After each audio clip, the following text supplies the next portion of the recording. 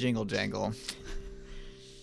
Hey, Mr. Jingle Jangle, play your song for me. Welcome to Beer Time with Books. Welcome back, everyone. We just started off with a second song. We have our customary intro song and then our new scat section at the beginning of the, the podcast instead of our outro scat as we normally do. Welcome back. That was just a full song by Jamie. Absolutely, and we're all the better for it on this episode. We are back on part 2 of our talk about Omen Setter's Luck by William H. Gass. It's going to be an interesting one. We got a lot to discuss, but before we get into that, we got a couple other things to discuss, including some thematic beers on this first day of October over here in our household. Who wants to start the What Are You Drinking section?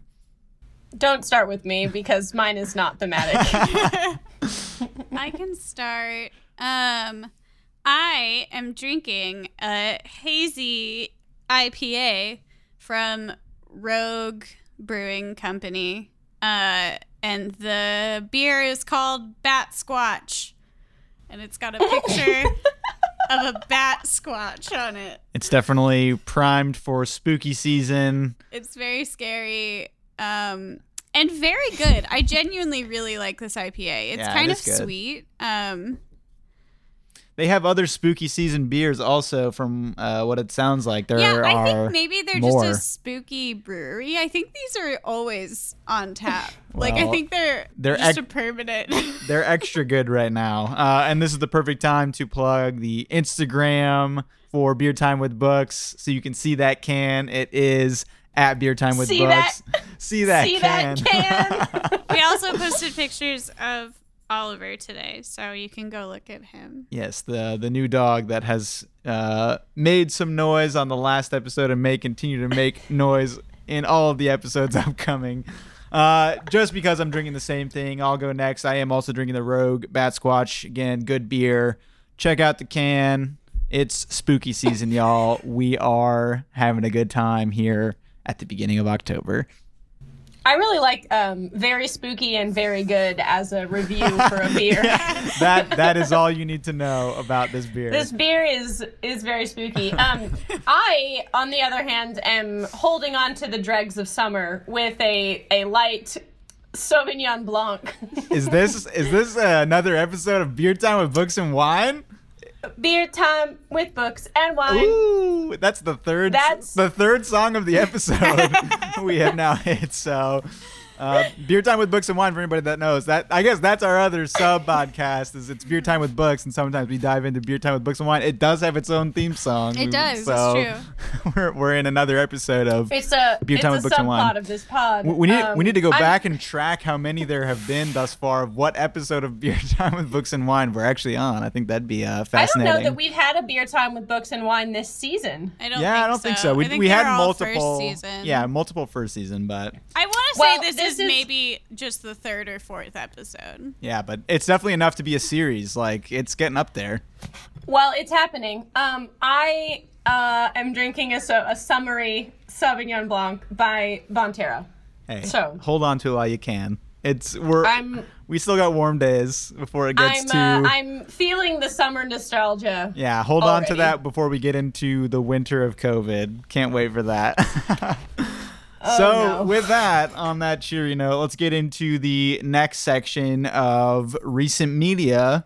Just one or two pieces of media since the last episode that really brought you some joy. That's the prerequisite on this episode. What brought you joy? Oh, I have some joy for you.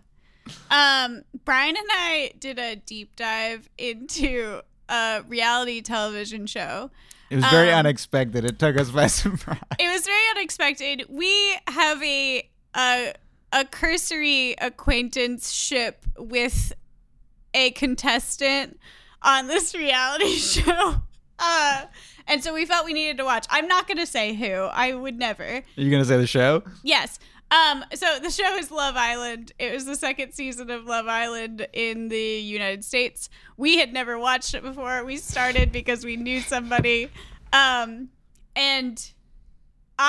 I got sucked in so quickly. And Brian, I think, would agree. Shocker. It's a fascinating show. The concept is so simple but so compelling. It's a bunch of people that need to couple up or else they're out. And it's just... And they do. It's fascinating. The politics that come on, and there is a cash prize. So it's like a dating show, but also a game show, which is hilarious. The finale was last night, and our favorite couple won, and it was very exciting. So that's brought me a lot of joy recently. Also, I've been listening to a podcast that I had heard of before because it's on the same podcast network as a lot of the pods that I listen to. But the hosts of it were guests on the Dungeons and Dragons podcast that I believe I talked about in the last episode. And then it led me into this one. But it's called Hey Riddle Riddle. And it's 3 improv comedians who try to solve riddles. And they're really bad at it. And it's entertaining and has brought me joy. They also do like little improv skits throughout. If they make a dumb guess, then they like normally have to play that out as a scene. And it's very good. It's very fun. I highly recommend if you want just like absolute nonsense in your ears, which I think we all need right now. Absolutely.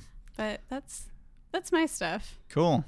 For mine was Joy Through Nostalgia. The Tony Hawk Pro Skater 1 and 2 remake came out, and those games were such a huge part of my childhood. I've skated a lot over the years, even within the last few years, and it was just like seeing all the levels in the way people talk about. This as a common thing with games when you're like thinking back on them, that they look so much better than they actually were, because like your imagination is filling in the rest of it. But in this case, it's like they actually look good when you're playing them. So that's fun. And then the soundtrack for them, definitely hits more onto like the punky side. And that got me into some of the music at first from like mid-2000s pop punk and stuff like that, and then it's just progressively gotten darker and darker and darker, and I'm now into some really heavy stuff. But I think it's bringing me joy in such a tumultuous year to just funnel it through this dark music with 6, 7, 8, 9 string guitars. I told friend of the pod, Emily, she was a guest last season. From the Underground Railroad episodes. I told her about Brian's current music listening habits, and she told me that it was a cry for help. It may be. It may be. You said things that brought you joy. That's bringing me joy. It's bringing me joy. So that's been a little bit since the last episode. Danny? Speaking of dark things, Will and dark things that bring you joy. Yes, no. Will and I have been watching. Okay, all right. I think we were watching it last time. This German show on Netflix called Dark. You were. Yeah. Yes, and we are actually one episode from the very end. We have one episode left. It's just so much to deal with, but it continues to bring me joy. It's so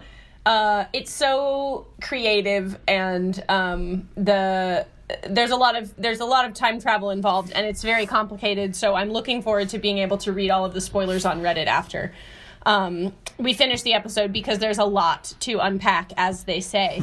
And one of the things that is most brilliant, though, is that you often in the show see the future selves of the characters that you meet in the first season, and you see their past selves, or like their parents from other years, other decades, other centuries even. And they do the most phenomenal job of casting like these people in like different decades and in different parts of their lives.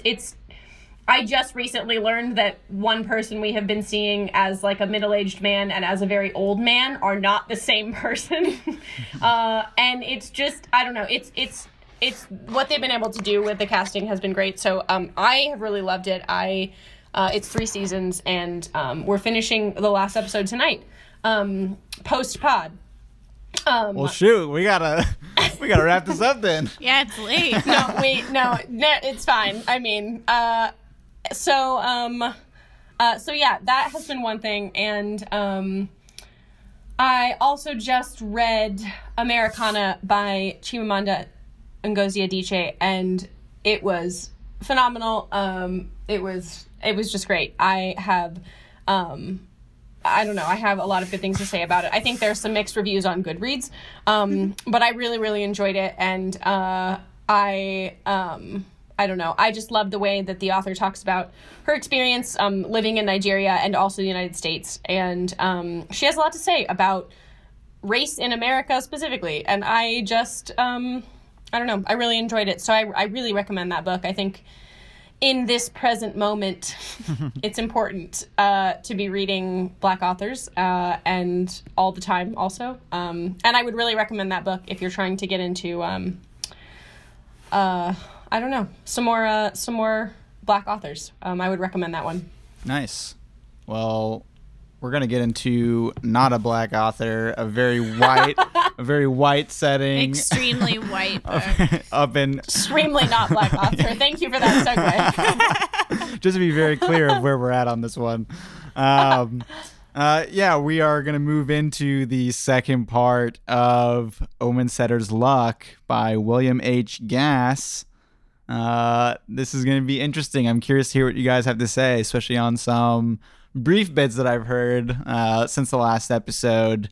But as we've done last time, and as is the normal ordering here, we're going to get into a summary, but I'm going to do kind of a quick one where we're just hitting broader points, and then we can get into some of the finer points if you'd like on the plot. You know, if there's stuff that gets glossed over during the summary section, we can discuss it together, especially because I think there is a lot you could get into in some of this if you so wanted to, which I don't know that we necessarily want to on some of it because it gets into some pretty crazy places. But where we left off last time, there was trouble amiss with Henry Pember, who was the subject of our second section.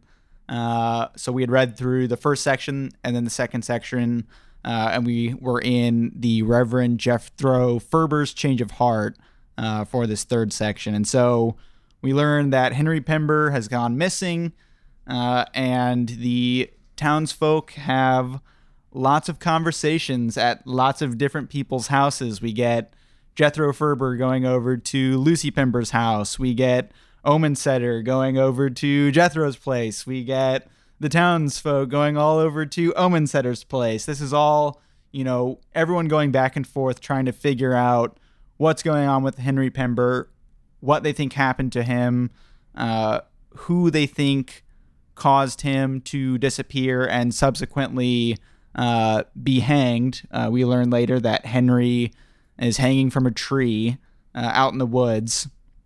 And all the while, we're in the middle of Jethro Ferber's section, and we have multiple instances here where he's talking to Brackett Omensetter, and Omensetter is asking Ferber to tell the townsfolk that he has found the body, but that it wasn't him. But Ferber is then going around and really working the town into thinking that it was. We had seen from the last section that he had some grudge against Brackett Omensetter, and it really comes to a head here where he is essentially turning the town against him to think that Brackett Omensetter had to do with Henry Pember's ultimate demise. In the middle of all of that, we do get more into Jethro Ferber's brain, especially during the sermon, which was really interesting to see him in the heat of the moment there. We get more into some of the other areas that we focused on in the last section of some of the more erotic corners of the Reverend's mind. And ultimately at the end, while the townsfolk are still trying to figure out exactly what has happened to Henry, Omensetter goes missing after telling everybody that his son is sick and is going to die.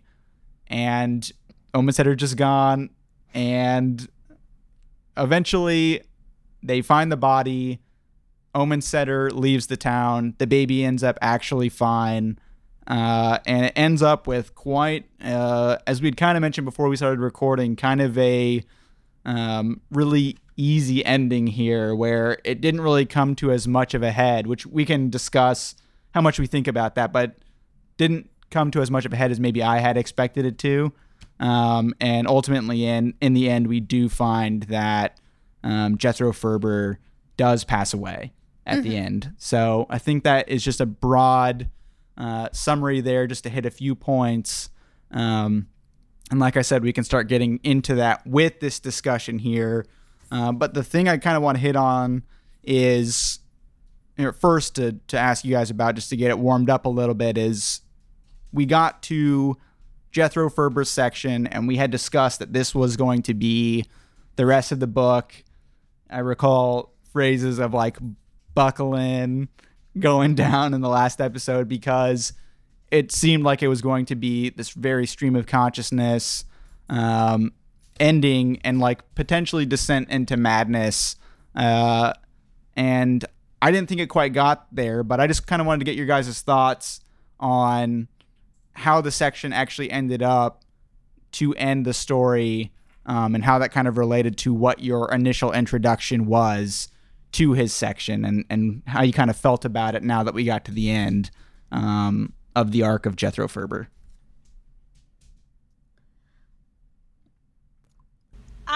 Yeah. Oh, no. Dan, you go. No, I always go first. Yeah, Danny, go ahead. Oh, okay.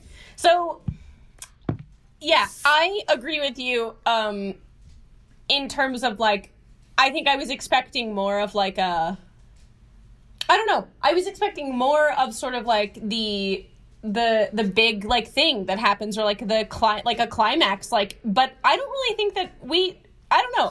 I feel like we almost reached it before, like, in the last episode, in the first half. Like, I feel like,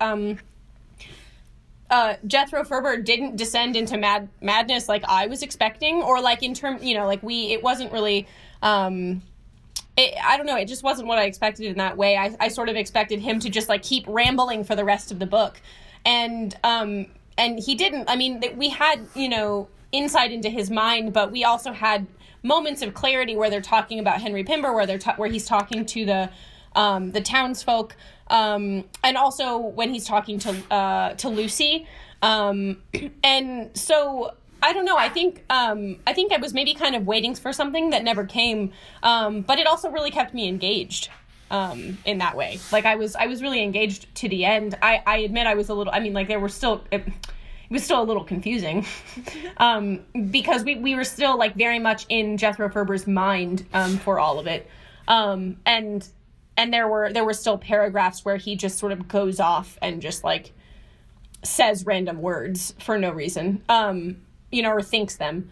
Yeah. But yeah, I don't know. I think it wasn't exactly what I was expecting, but I wasn't disappointed. Yeah. Yeah, I actually was like very pleasantly surprised by the second half. I'll be honest. I said in the last episode that I didn't hate this book, and I stand by that, but I was not excited about continuing to read, like, at all. I really was just like, oh, this is going to be a slug. Like, I'm just, I don't know. And I feel like I felt that way for the first few sections, like the first few chapters in this second half, that were still pretty nonsensical, and I understood what was happening, but it was still just like a lot, all very stream of consciousness. And then maybe like 4 or 5 chapters into where we were, there was like a switch that everything became very clear. Like there were a few chapters in a row that were very, very clear and had a lot of plot and like genuine conversation. And I was like, I understand what's happening, and I like I'm very interested in what's happening. And then even past that, there were still chapters that were stream of consciousness, but I felt like I understood them so much better because I was so much more engaged with the plot. Yeah, I think that going back and forth, even just talking about the madness of everything, that like because Jethro Ferber's madness, Jamie and I briefly talked about it, but that it came in like manic episodes and instead of like a steady stream the whole time, that like it kind of came and just related to what we already learned about his ailments as a child. Like that kind of helped spur that along as well. Mm-hmm. Yeah, and I feel like I don't know. I feel like I felt bad for him throughout a lot of this and we'll get to that a little bit later. Yeah, so I don't know. I felt way more engaged in this second half after a few chapters, which surprised me. Yeah, and I guess we can start getting into that now, especially because it kind of ties into something that, Jamie, you had mentioned earlier about one part that you particularly liked was with Ferber and Omensetter speaking to each other with the two of them alone. Mm-hmm. And I just kind of want to get into that on something that was brought up at that time during that conversation, that, you know, it got to a point where Ferber was almost doing these deeds because he thought it was right, even though it seems like Ferber was kind of crazy. I think you had mentioned there's a specific moment where when he was talking about or thinking about spreading this misinformation that Omensetter definitely did something to Henry Pember, that it was done in a way of like, I think that Omensetter's actually a bad person, especially in relation to his sick child, where he wasn't going to get the doctor. That was kind of a big point where Omensetter didn't want to do that. Yeah, so he thought that like in retrospect, because he had already told everybody that he thought Omensetter did it, or that Omensetter admitted but playing to him thinking that. So like, just as far as for both of you, of like, you know, from my own perspective and from just kind of looking at the back of the book again, where it's talking about like this novel is illuminating the timeless questions about life, love, good, and evil, that there was going to be this strict dichotomy of like Omensetter is good and Ferber is bad. That was kind of my perspective going into it. That's what it was going to be. What did you guys kind of think about that? And with Ferber and with Omensetter, did they fit into those roles, or do you think there was more of a gray area for one or both of them, or none? I mean, I think there's definitely like the very like typical question of, or, you know, if there's a priest or a pastor, a preacher of any kind in a town, like they must represent the good, I think, in sort of traditional, like they represent the good or the godly or whatever. And I think in this case, I don't know. I love the way that Jethro Ferber is written, because like, it's almost just like, I don't know, it's almost like seeing like sort of like a secret. It's like, you know, like seeing into the mind of like a person who's like supposed to be very like godly and is in fact like very human and like and also like maybe not a good person. Especially because you know, he generally did keep it together too. That was the thing, is like when we got into these conversations, he would still be having these thoughts that because we were able to get into his head, we're like, oh my God, like it still was never like something that was that, you know, easy to read, because it was still getting into some really dark places. But like at the same time, he's talking to multiple different people, and from what you can gather from how these conversations are going, though I think we got some description that he's perceived as a weird guy from the townspeople, he was still speaking in a normal way and was still involved in the town activities as the preacher and not as much of an outcast necessarily, I suppose. Yeah, and I mean, like, even the summary on the back of the book says, like, that he's a preacher crazed with a propensity for violent thoughts, and I think that's even understating it. Like, it's not just, like, he's just, like, a preacher who, like, sometimes sort of, like, has outbursts of, like, I don't know, being horny. Like, he's like a fucked up guy, and... Like but like I think it's good. It was like almost, it was refreshing. It was like I enjoyed reading his character because I thought it was refreshing to read like a preacher in that way. I don't know. I really like the way that the summary like of the book on the back of my edition at least like describes him, because it just feels it almost feels like it buries the lead a little bit. Like, yes, he has a propensity for violent thoughts. Like, actually, he only thinks, like, violent, erotic things. So, like, most of the time. Yeah, he's also like, I don't know. I feel like I felt sympathy for him throughout part of this because, like, we learned a lot about his childhood in the first section, and he's clearly, like, very messed up in a lot of ways.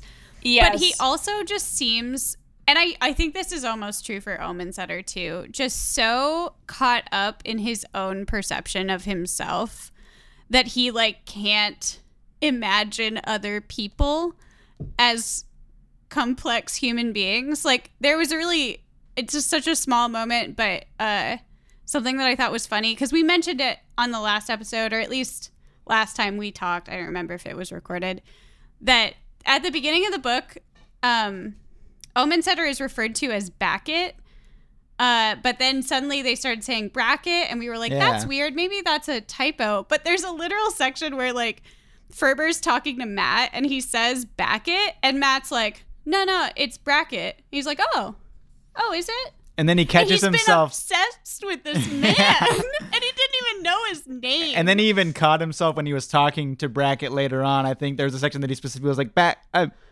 Bracket. Yeah, I was like, this man has been, like, you've been tumbling him over in your thoughts for so long, and you don't even know his real name. Like, that's absurd. Yeah, I don't know that was on the podcast. I don't remember, like, but I remember reading that part, and also I think after our first recording, in between then and now, being like, I forgot to bring up that, like, he was calling him Backett for so long, and I was like, what is going on? Yeah. Like, and then you realize that, like, it's because he truly, like, has not bothered to try to know what it is. Yeah, no, he's so much more concerned with, like, his own perception of himself, and I think he sees Omen Setter as kind of a rival in a weird way. Yeah. For almost no reason. Mm-hmm. But that's such a weird thing for the rival, because it's, like, hard to tell where Ferber even stands anyway, of, like, what is the opposite of Ferber that he's, like, fighting against with Bracket Omen Setter. Because also I wanted to highlight one thing of, like, it's not like it was with Jethro Ferber where he was, like, kind of teetering on the edge of, like, you know, he's a preacher and is like, oh, maybe my faith is, you know, not as good as I thought. There's a literal part in our edition here in 259 where he says, Matthew, listen, or I think he's thinking this, but, like, Matthew, listen, believe in the devil. I know you for a man who merely believes in God. Bad theology and careless observation, Matthew. You can believe me, for I have seen him. He and I are on familiar terms. He has a sharp tongue and strange ideas like myself. We are friends, in fact, men like no other. Like, It is just in very plain terms that, like, this is something that he is embracing of, you know, the opposite side of what the good would be in his own belief system. And so that's so fascinating on, like, what that makes Omen Setter in comparison. But also, this is another thing, Jamie, you had briefly brought out. These are only off of, like, couple sentences of conversation, but about, like, how you perceived Omen Setter. Like, did you think he was a good guy? Same thing to you, Danny. Like, was Omen Setter a good and opposite person, or how did you kind of think of Omen Setter's character once we got to the end and got to the whole arc of his story here? So last episode, this was the problem. Part of the problem that I had with this book in the first half was that I perceived Omen Setter as just a dude, like, just a guy living his life. And I was like, why is everybody obsessed with him? Why is this book about everyone's perception of this very plain man who's just, like, raising his kids? And I think that I still had that perception for a while throughout the second half, but towards the end of the book, it sort of flips on you, because there's this moment where Omen Setter refuses to get the doctor for his dying baby son, and he's kind of going crazy a little bit. At least that's how I interpret it, like having sort of a manic moment like Ferber does, where he's just like, no, this is my luck and this is better, and he deserves to, like, either fight for his life or die if that's what God wants, and blah blah. Yeah, it was interesting that there was an acknowledgement of his own luck. That was soon after that part I had read. I think I said in my note here of 261, I think is the first time I noticed it. But like him actively referring to it, being like, "Oh, we're aware. Yeah, we and know he, that this like is he mentions it more than once, saying like, it's Omen Setter's luck. It's my luck. I need to like he will be fine or he won't, and if he's not, it's God's will, whatever." But I think that shows us that he is similar to Ferber in a lot of ways, of just being like caught up in his own perception of himself. Even if it was like kind of subtle or subconscious for a long time, I think that he is also a conceited person who wants to be viewed a certain way in society, and that's just most of what he's concerned about. Yeah. But I thought that was interesting. They're both like they both ultimately are like concerned sort of like with their image, like to these, you know, these like townspeople.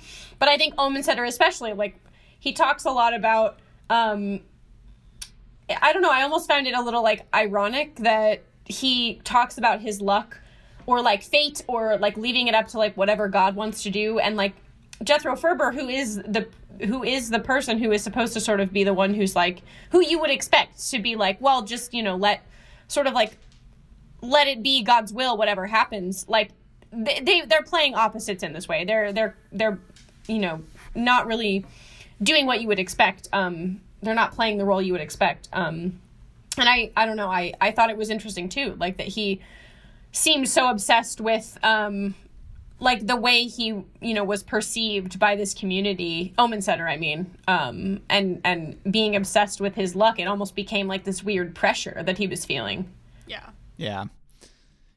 It was interesting to like see it from that outside perspective, and then also just fascinating that in a book that I presumed we would get more of a detailed look into Omen Setter, really didn't like get his full perspective at all. Like it was named Omen Setter's luck, but he played a relatively minor role as far as even like quote unquote screen time here.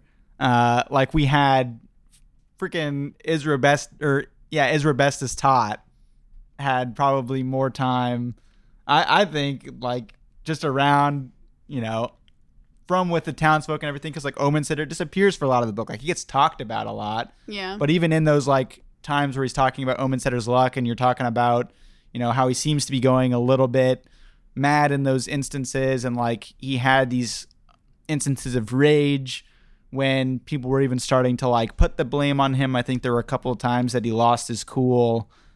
We didn't get that inside look that I feel like was more apparent with other characters. So like it's hard to even tell what that was like, because again, it was so revealing for Jethro Ferber how he could talk one way and be thinking such a drastically different way that I thought it was kind of cool in the end to leave Omen Setter to be like this ever-present myth. Was just kind of an interesting tactic for the story. And so for the next part here, just touching on, you know, when everyone is blaming Omen Setter for Henry Pember's disappearance and death, I just kind of want to get into those series of events and how that played out, and just kind of get your perception on it, and if there was anything that you had picked up as far as anything to explain even what you think happened.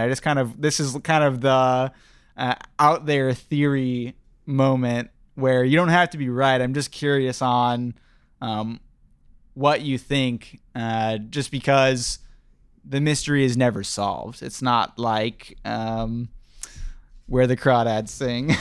We're at the end, it's just like, here's this thing, and then here's this, and also he was a poet. Yeah. So I just kind of want to put conspiracy hats on here.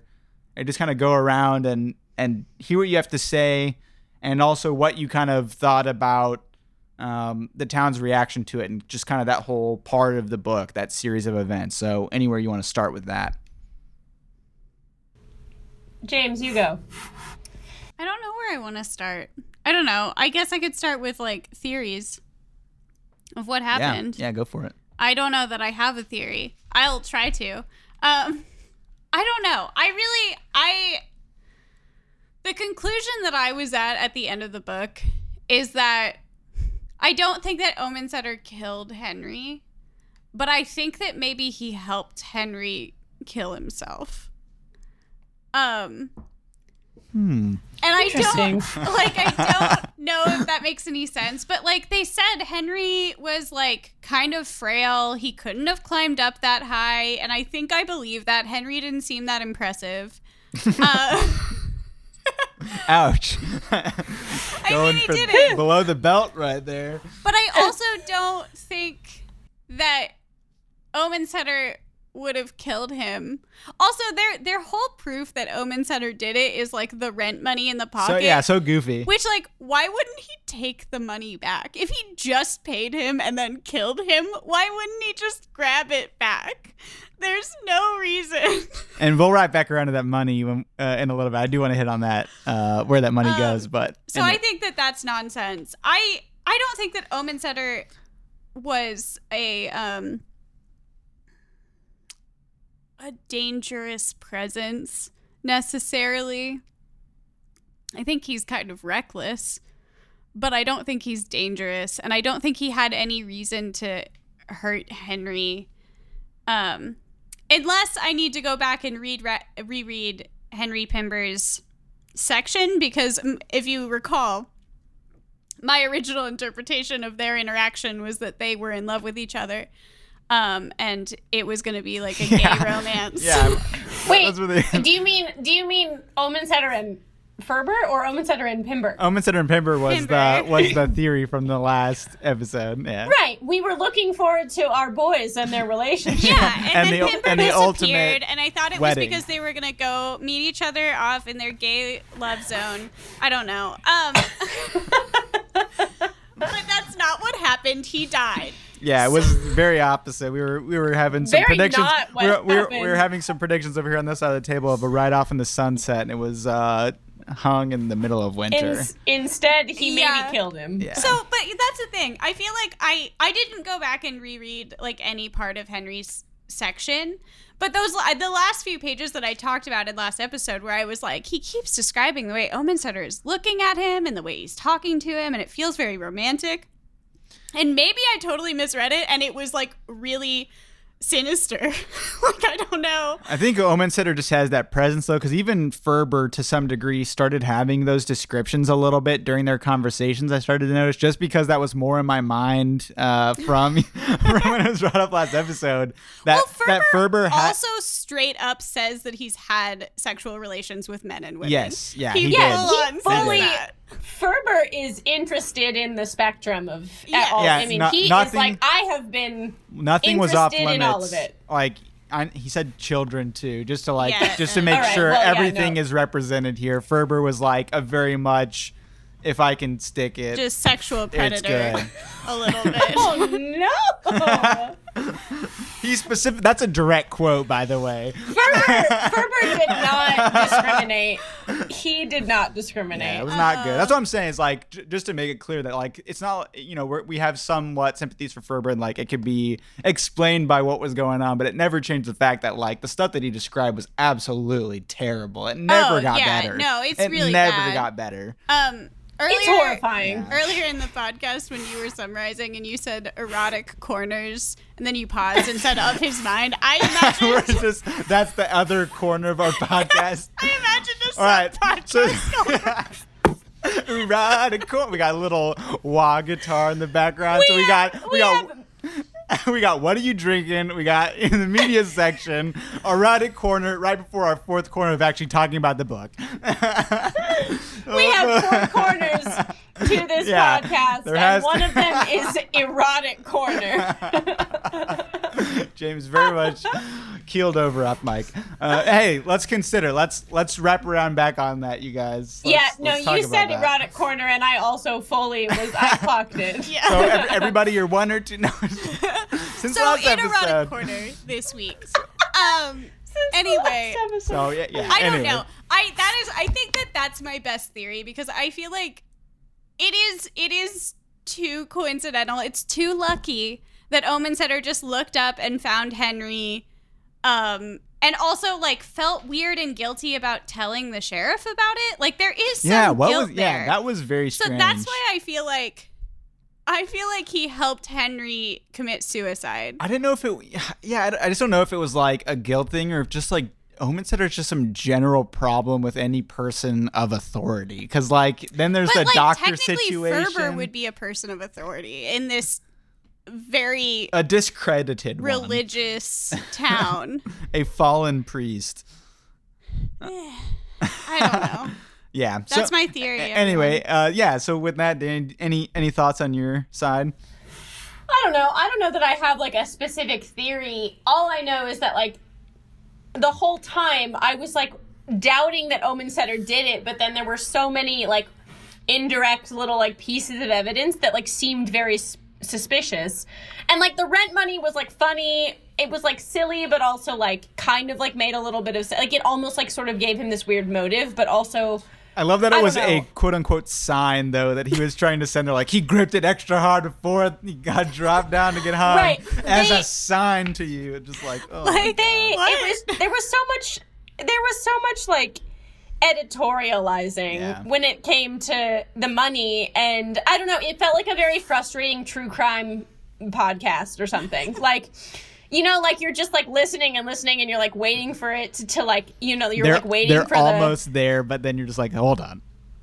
Yeah, no, it's just, like, That's when, like, good. Serial ended or whatever, and it's just, like, oh, all the evidence points, and then it's just, like, but, like, we don't know anything. And, like, that's how it felt. And... I don't know. I mean, I think Jamie's theory is very interesting. That he's somehow involved, but, like, not directly at fault, but...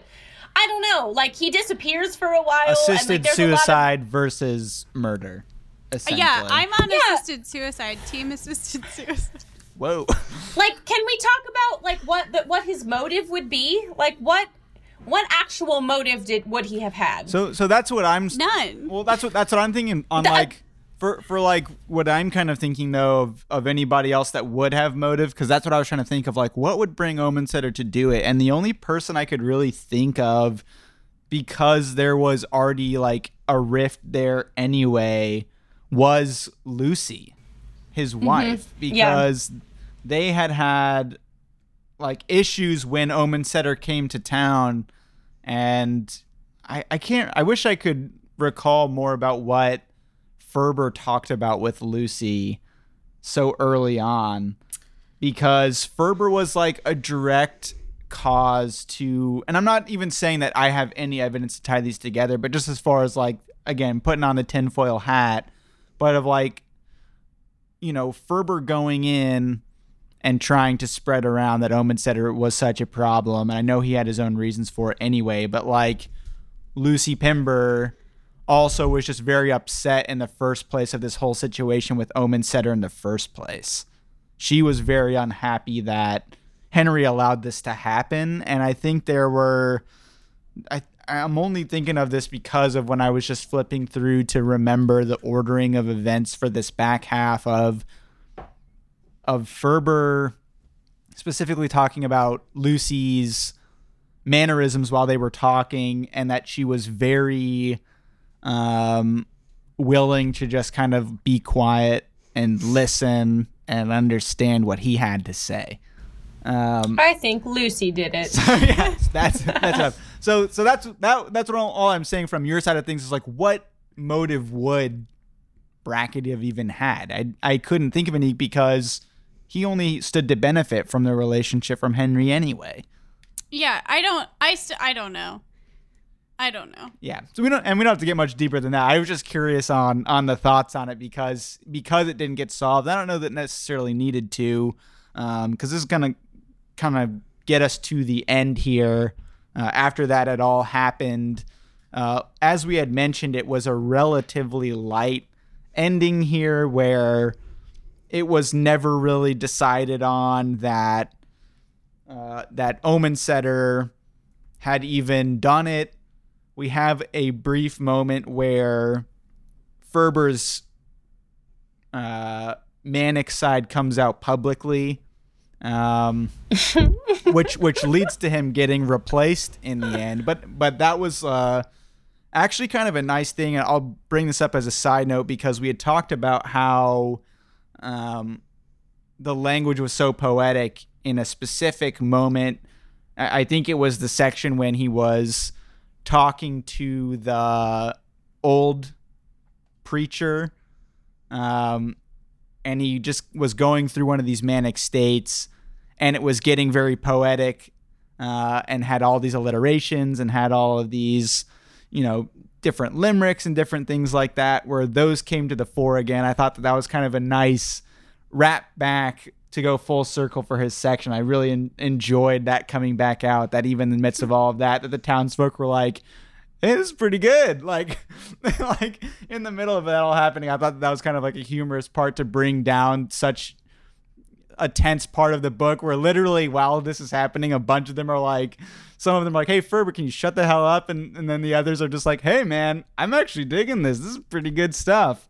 But eventually we get this new priest in here, and Omen Setter leaves, and it kind of brings it all back around. So I kind of wanted to get your guys' thoughts on the ending, and if you thought it wrapped things up, and just any other parts about that stuck out to you, and how that all played out for everybody. Danny, go. So, I don't know. I mean, I wouldn't call it a satisfying ending, but also I think that we sort of like ended it the way that we began. Like we sort of just like, yeah, that definitely. We just like entered into this like stream of consciousness of like a few people, and like we exited pretty much the same way. Like it was sort of wrapped, but it I don't know, like it was sort of just like, I thought it was interesting that the most clarity for me, the most clear parts of the book happened in the last like 3 pages. Like there was no clarity about things like that happened. Like I think Corey mentioned this in our Steppenwolf episode, but he said something like there were like no verbs, like nothing was like happening. And like I thought about that when I was reading the second half of this book specifically, because there was so much talk, and there was so much, Jethro talking to Omen Setter and the townspeople and Lucy, and they're just all talking to each other. And I felt like there was very little, like, there were few verbs. Like, there was very little, like, actually happening. And, except for, there were, like, a few pages at the end where it actually does wrap it up. It says, like, Omen Setter moved here. This is what happened to Ferber. Like, it's very, and this is what happened to the money that Ferber, that Ferber has. And yeah, that was Ferber's final approval of this new preacher's. He overheard one of his sermons and was like, I can't remember what it specifically said. He gave the rent money. Yeah, I know, but he called it a specific thing. Yeah, to like the new preacher, right? Yeah, he called it. He said this determined him, after he had heard such a good sermon, he said this determined him to slip what he called Henry Pember's hanging money in one of Mr. Huffley's bright new offertory envelopes before he left. Yeah, so like this is like Ferber's like weird endorsement, and I guess it's semi-unclear if he's dead or not, but he was pretty sick, so I don't know if like he left his death or whatever else. I don't know where else he could go. Actually, I don't know where else he could go. I mean, like pneumonia and madness. Yeah. I mean, not to go off on a tangent, but also like you have both been talking about his death, and like absolutely, probably, but also like the ending just says before he left, and I don't know. I think we can safely assume he probably died, but I don't know. I did feel though that like there were some of the clearest moments of the book happened at the end for me. And I don't really know what that says or what that means, but I just, in terms of like being wrapped up, I thought it was interesting to actually be able to have a little bit of clarity of like a wrap up at the end. Like we know where Omen Setter was, we know where Ferber was, like we know where Pember was, and so we know where the money was. And so the all important question.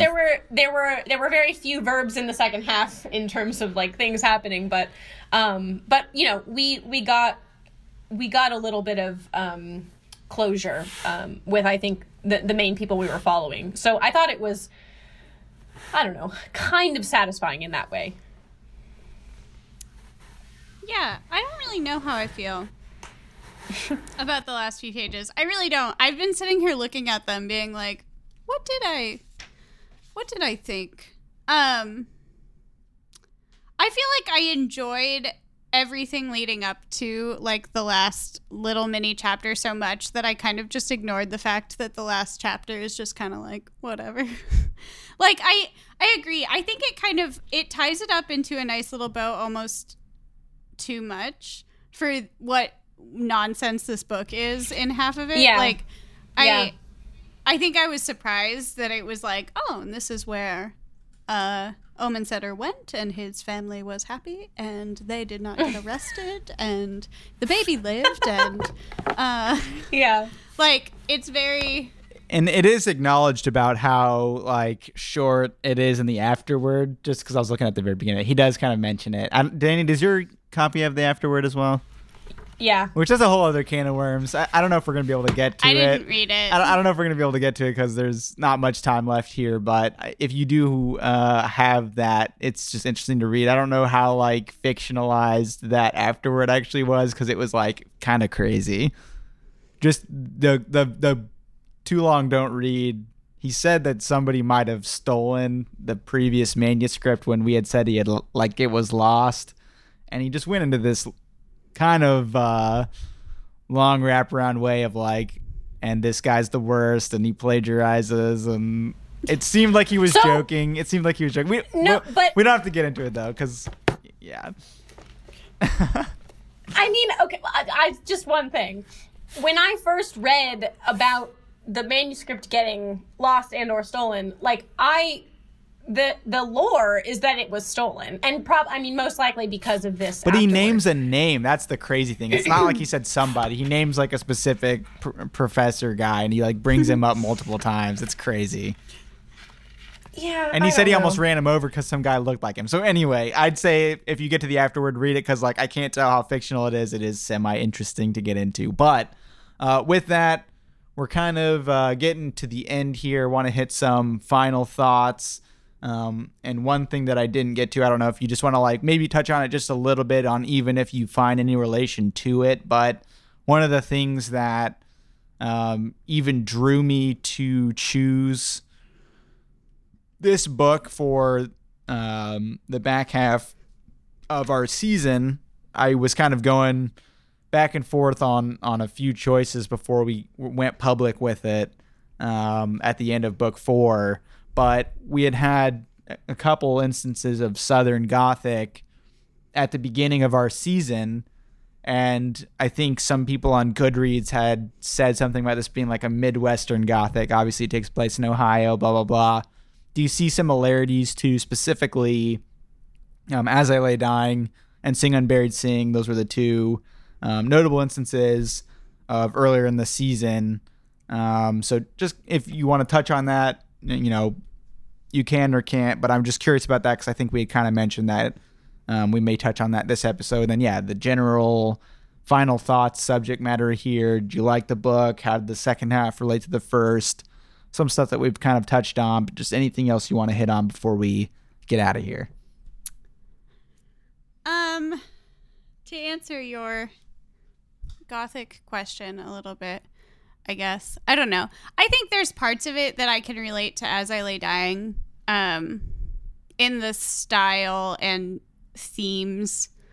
But honestly, throughout reading it, and this is maybe just such a surface level thing, but the books that I kept thinking about were The Crucible and The Scarlet Letter. Mostly because their settings are very similar. Yeah, I was going to say, the setting definitely. But also, they're both about books that, like, they're accusing a really innocent person of something really absurd. Yeah, and it gets to be mob mentality pretty quickly. Yeah.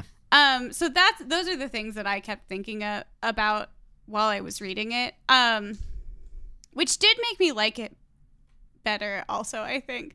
Like this, I don't know, this time period never seems that interesting to me, but then I do really love The Crucible, like very genuinely.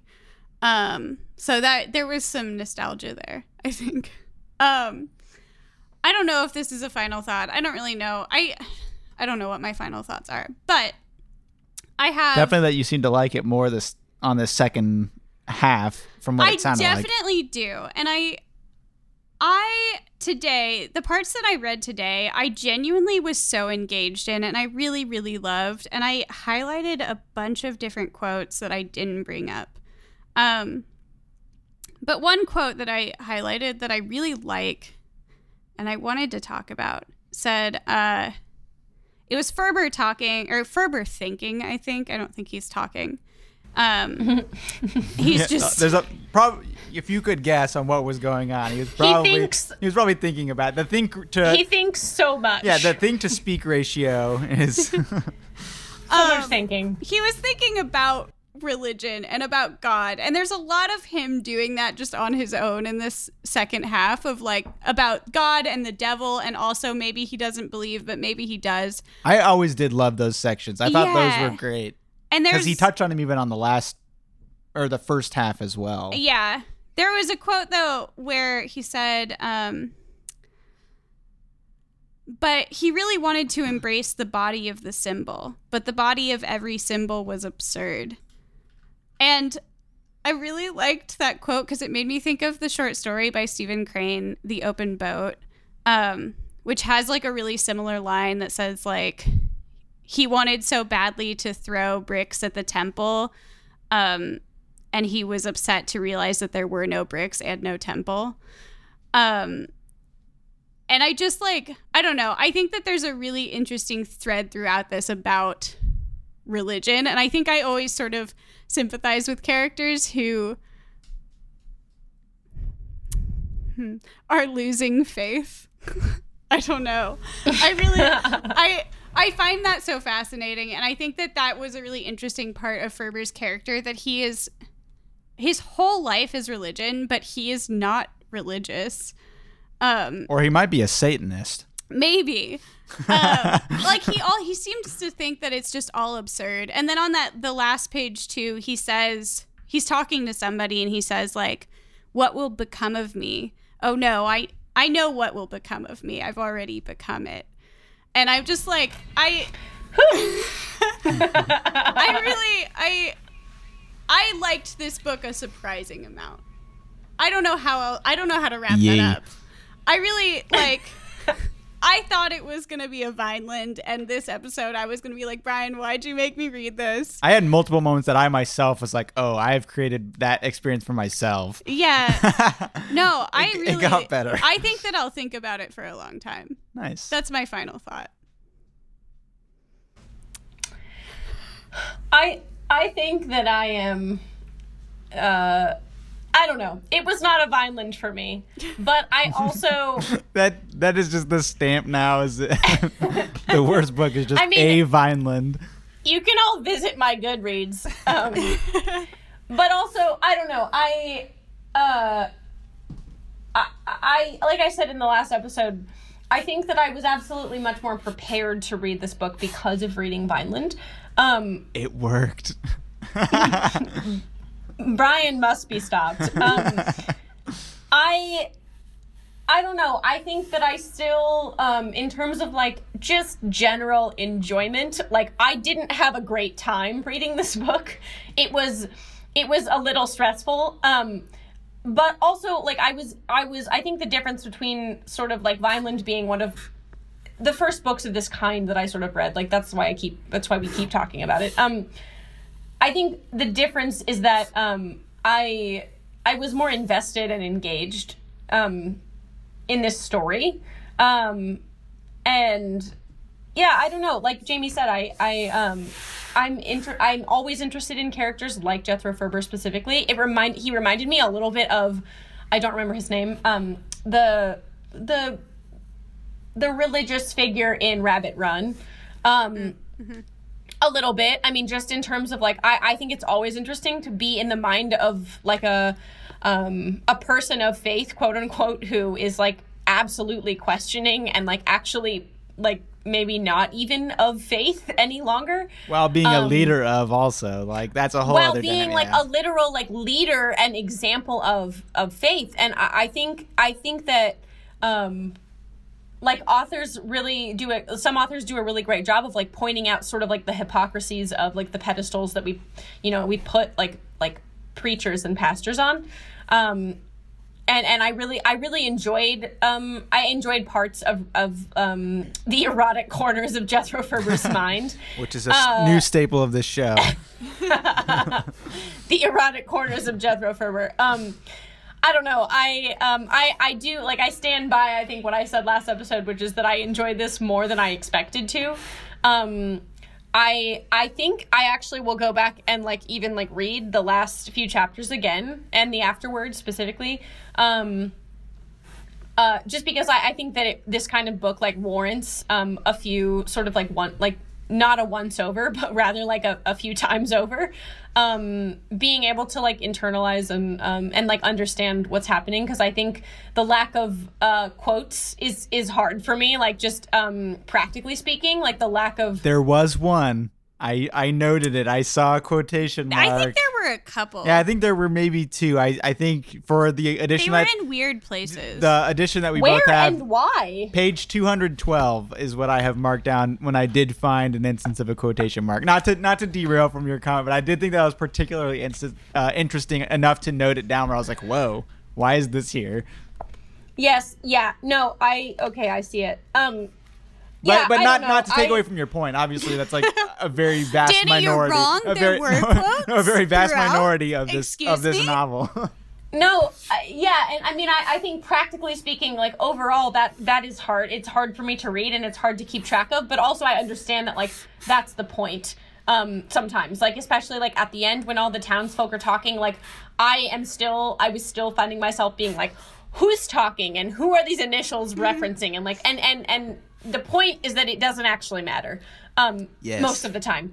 And so I mean I enjoyed it for all of those reasons. I think I was surprised by how much I enjoyed it.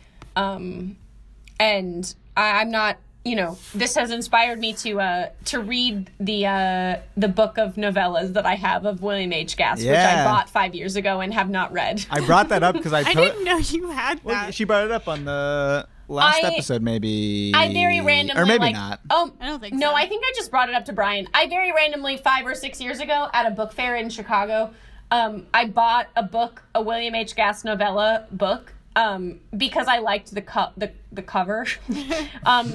It's called Cartesian Sonata, or something, sonatas, maybe plural. And anyway, I opened it and I started it, and 6 years ago, I was like, what the fuck is happening? And I promptly closed it. And I don't know. I mean, I am interested in reading more of him. I have context now, and I appreciate it. I have heard that his short stories are particularly of note, and I posted this episode on Reddit, and it actually surprisingly gained some traction. A lot of people were talking about William H. Gass, and they mentioned that specific book that you had talked about. And they were saying that they really enjoyed that collection and different things like that. So I may be curious to read it as well, just to kind of see what he is like within the short story framework. Just like a quick side note, this is somewhat unrelated, but on William H. Gass's Wikipedia page, there's a whole subheading that's just William H. Gass on metaphor. And I read that today, so... Whoa, getting deep on this research. He wrote his whole dissertation about the idea of metaphor. Oh, yeah, I browsed that. Which I thought was funny. I don't know. One last thought that I didn't reference, which was sort of like a Southern Gothic comparison. I just finished 500 pages worth of Flannery O'Connor's complete short stories. So Southern Gothic is top of mind for me. That was the beginning of this season also, because you picked that up right before we started our first episode of As I Lay Dying. Yeah, we're really coming full circle here.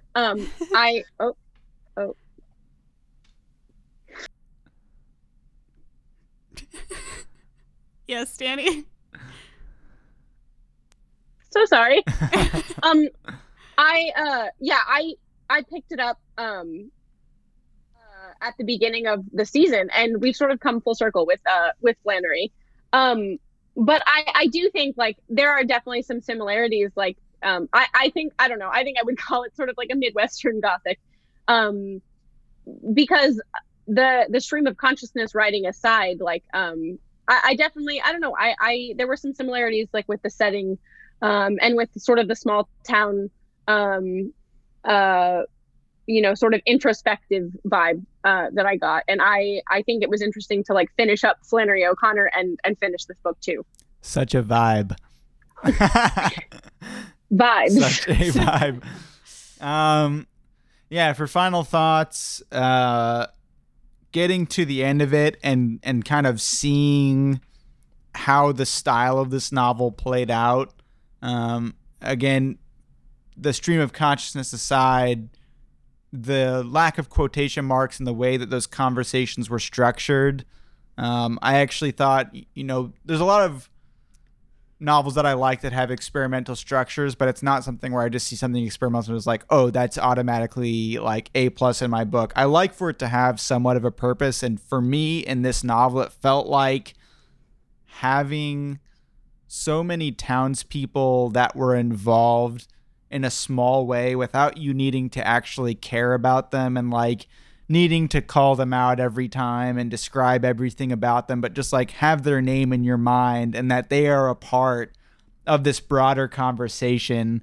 I actually ended up liking that mass grouping of conversation where it wasn't broken up by like, oh, this person said and that person said and that person said, especially when we're getting to those moments where like all the townspeople are together and it's getting to this point of where the search party's there and they're asking questions of the Omensetter family. Like, I thought that style ended up actually playing a very positive role into my enjoyment of the novel and overall the flow, in all honesty, because I can only imagine what a lot of those scenes would be like if they were fleshed out that much more, of like needing to explain where each person was sitting, what they were saying at what time, who was saying what.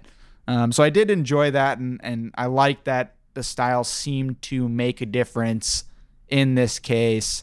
And overall, as has been said, I think the novel definitely grew on me. I had low moments where I was, as I mentioned earlier, thinking like, what have I done? I was even at a point where I was like, I don't know if I'm going to enjoy this, but it really did come back around, and I enjoyed Ferber much more as a character, knowing where he ended up, where like his ending was just so much more lighthearted than I could have ever imagined from where the story started out and the depths that we got to within his mind, that he could have such an ending where it was just kind of like a tee-hee, here's this money, and he gave it to the next guy. Like, it was just kind of a funny thing to see where he ended up after everything we learned about him. So, the novel is definitely an interesting read, and I'm glad we went along on the ride. As far as the Midwestern Gothic, I could see some similarities just from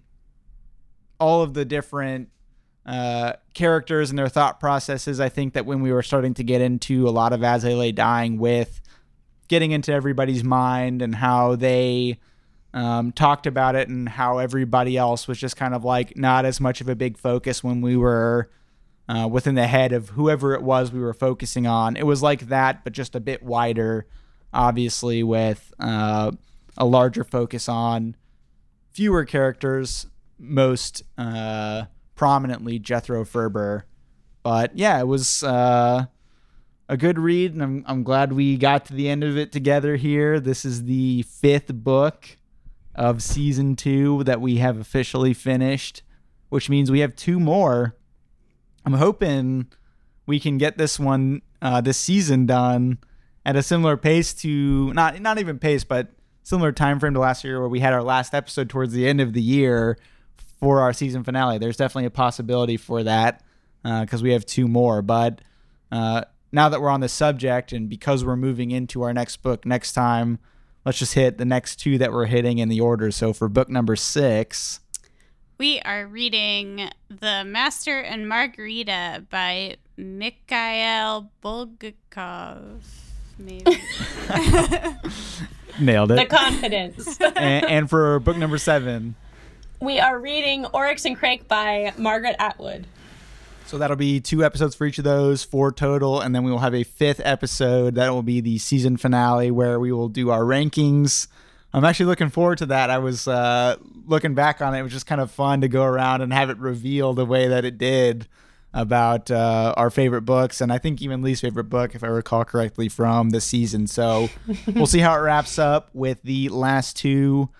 But yeah, with that, I think we're going to call this one good. We need a scat, and I think, from what I recall, the last 2 have come from this side of the screen. So I think that means it's tossing over to downtown to get a nice downtown a little nice downtown A scat. downtown flavor. Just I love the downtown stylings of scat. The I was roots just of Kansas City thinking- jazz. Truly. I was just thinking 5 minutes ago that I really need to brush up on my scatting knowledge. It's too late. You're now in the spotlight. So Danny, take us out with scat to end Omen Setter's luck.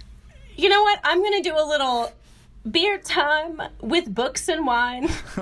Squeep a squeedle doodle squeedle doo bop. Whoa, squeeze squeeze. Incredible. Truly incredible. We will catch you next time. Bye. Bye.